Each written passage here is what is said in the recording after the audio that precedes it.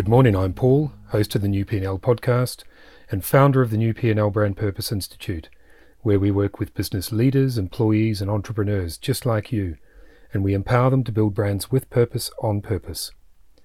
And just before we get into this week's episode, a quick promo for our Mindset and Momentum 1-hour micro workshops, each of which focus on a very specific part of the characteristics needed for the future of business and of leadership. Our first 4 workshops are Heroic versus Transformational Leadership, Building a Brand with Purpose on Purpose, The Creative and the Curious Leader, and Are You Powerless or Powerful? And if you'd like to learn a little bit more about these workshops, just check out the links in the notes that accompany the podcast, or go to principlesandleadership.com and find them in the menu. Last week I had the privilege of delivering the keynote on the second day of the Business Change and Transformation Europe Conference, which was in London. The New P&L was also the official podcast partner of the conference, and you can listen to some of the other brilliant speakers whom I interviewed in advance of the show in episodes 218, 220 and 221. And in my keynote at the conference itself, I spoke on moving from transactional to transformational leadership. And I outlined what I believe to be the 4 foundations of transformational leadership. And the first of these 4 foundations is self-awareness. And when considering this, I discussed the deep paradox of self-awareness in leadership, the fact that we all think we are self-aware, but in reality, self-awareness, or at least the requisite levels of self-awareness needed for effective and transformational leadership, is something that needs to be constantly worked on. And if we ever get to a place where we think we've achieved true self-awareness, either as an individual or a leader, then the opposite is actually true. That is exactly the time we need to check our self-awareness. The journey to greater self-awareness starts with recognizing that there is always more to learn, to improve on, to build on, and to be conscious of. And when I was making this point at the keynote, it took me back to a recent point made on a New P&L episode from a couple of weeks back with world champion freediver William Trubridge. And just to recap on William, he is a 6 times world champion freediver and the holder of a phenomenal 18 world records, including the current world record, which is freediving to an unbelievable 102 meters unaided. It's just phenomenal. And William has committed his professional and his personal life to freediving, and by virtue of the incredible psychological and physiological nature of freediving, to also testing the limits and the abilities of the human condition itself. What is actually possible, and how much we can challenge ourselves mentally and physically to achieve it. And to link back to what we are discussing today, this requires a consistent commitment to self-awareness, to listening to ourselves, our minds and our bodies, and being consciously aware of ourselves and consistently striving to improve that self-awareness, as well as also being consciously aware of the conditions or the environment that surrounds us and our relationship with those at any given point in time. And in my conversation with William, he talked about his human metronome, something that we all have, and how so much of this metronome is stripped away when he is freediving.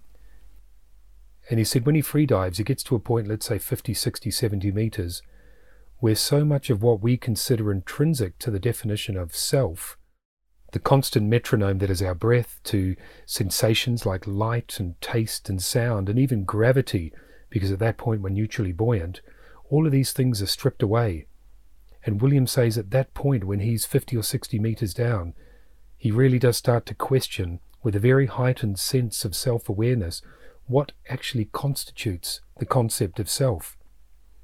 And William said, and I love this point he made, he said that when you analyze it from both an introspective method and from a scientific method, there really isn't anything that we could call a self in there. All that we really are, in essence, is just the pinprick of awareness that is experiencing everything in our lives. And everything that happens to us and all of our own thoughts and emotions are just information that's coming to that pinprick of awareness. And in business and in leadership, we have many, many other subtle and more obvious metronomes that over time are consistently deeply woven into our subconscious. Metronomes like our leadership styles, what it means to be a leader, the way we treat people, the view we have of ourselves as leaders, as entrepreneurs and as a person. The values that underpin our decision-making and the assumptions we hold. All these and many other things so often become so deeply ingrained in our thinking and our being, they become taken for granted. and become the subconscious foundations from which we draw our conclusions on and take action on in our business. And all of these just tick, tick, tick in the background of our business like a constant, quiet metronome. And the longer we hold on to all of these foundations without regularly and very consciously checking the basis upon which they are built, with a healthy dose of self-awareness, the more likely they are to become less and less effective as the foundations for our business and our leadership. Because business and leadership are clearly organic. Every day they change, they grow, they evolve with every experience.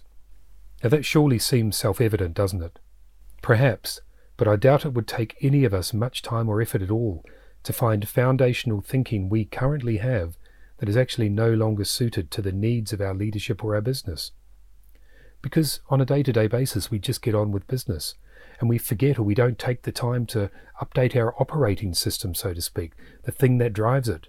That is ourselves. And what I will say at this point is that the key to self-awareness and analysis as a leader, or as anyone for that matter, is to firstly do the work for yourself, but also bring someone in to work with you in a leadership or a business capacity or context. Not an acolyte, but someone like a coach, a mentor, or similar, who can help you cast a genuinely self-critical eye on your thinking. The thinking that drives your leadership metronome and the foundations that underpin that metronome, to ensure that your ego doesn't get in the way of your effectiveness in this regard. You need someone else with that independent eye. Because your ego, all of our egos, have very clever and inbuilt and effective ways of telling us that everything we're currently doing is just brilliant. And in the work I do as an executive coach with the New P&L Institute, it's always constantly fascinating to see the revelatory moments leaders have when they realize the depth of some of the assumptions that they still hold. So we all have a lot of work to do on our own journeys, our continuous journeys towards a greater sense of self-awareness. But that's a good thing, a great thing in fact, because as I stated in the keynote that I delivered last week, the most complete leader, the most transformational leader is the one who recognizes, both in a philosophical and in a very real sense, that there is never a destination to be reached when it comes to self-awareness or transformational leadership, but that it is the embracing of the journey, the constant and hopefully lifelong desire to learn more about ourselves, how we think and act, and what sits underneath both, what drives both. This is the key. That is where the pleasure, the personal growth, and the success ultimately lies. So my question to all listeners today is, what can you do this week to evaluate the quiet, the gentle metronomes that sit beneath your assumptions and decision-making as leaders? Who can you work with to start digging a little deeper into the way you think, feel, and act as a leader? And once you've identified a couple of those assumptions and foundations that need to evolve, that don't serve your purpose anymore, what plan can you consciously put in place over the coming weeks to adjust and transform that metronomic sequence? Let me know how you get on. If you've enjoyed this episode and you'd like to listen to William Trubridge's episode as well, just skip back to episode 219. And we encourage all of our listeners to rate us or review us. It all helps with our ratings and our rankings. So do take a moment to rate us. We genuinely appreciate it. I mentioned the Mindset and Momentum workshops and the introduction today. We also have our transactional to transformational leadership programs. And you can find both at principlesandleadership.com, or just check out the links in the notes that accompany this podcast. So finally, I'm Paul. Thank you once again for listening, and have a great day.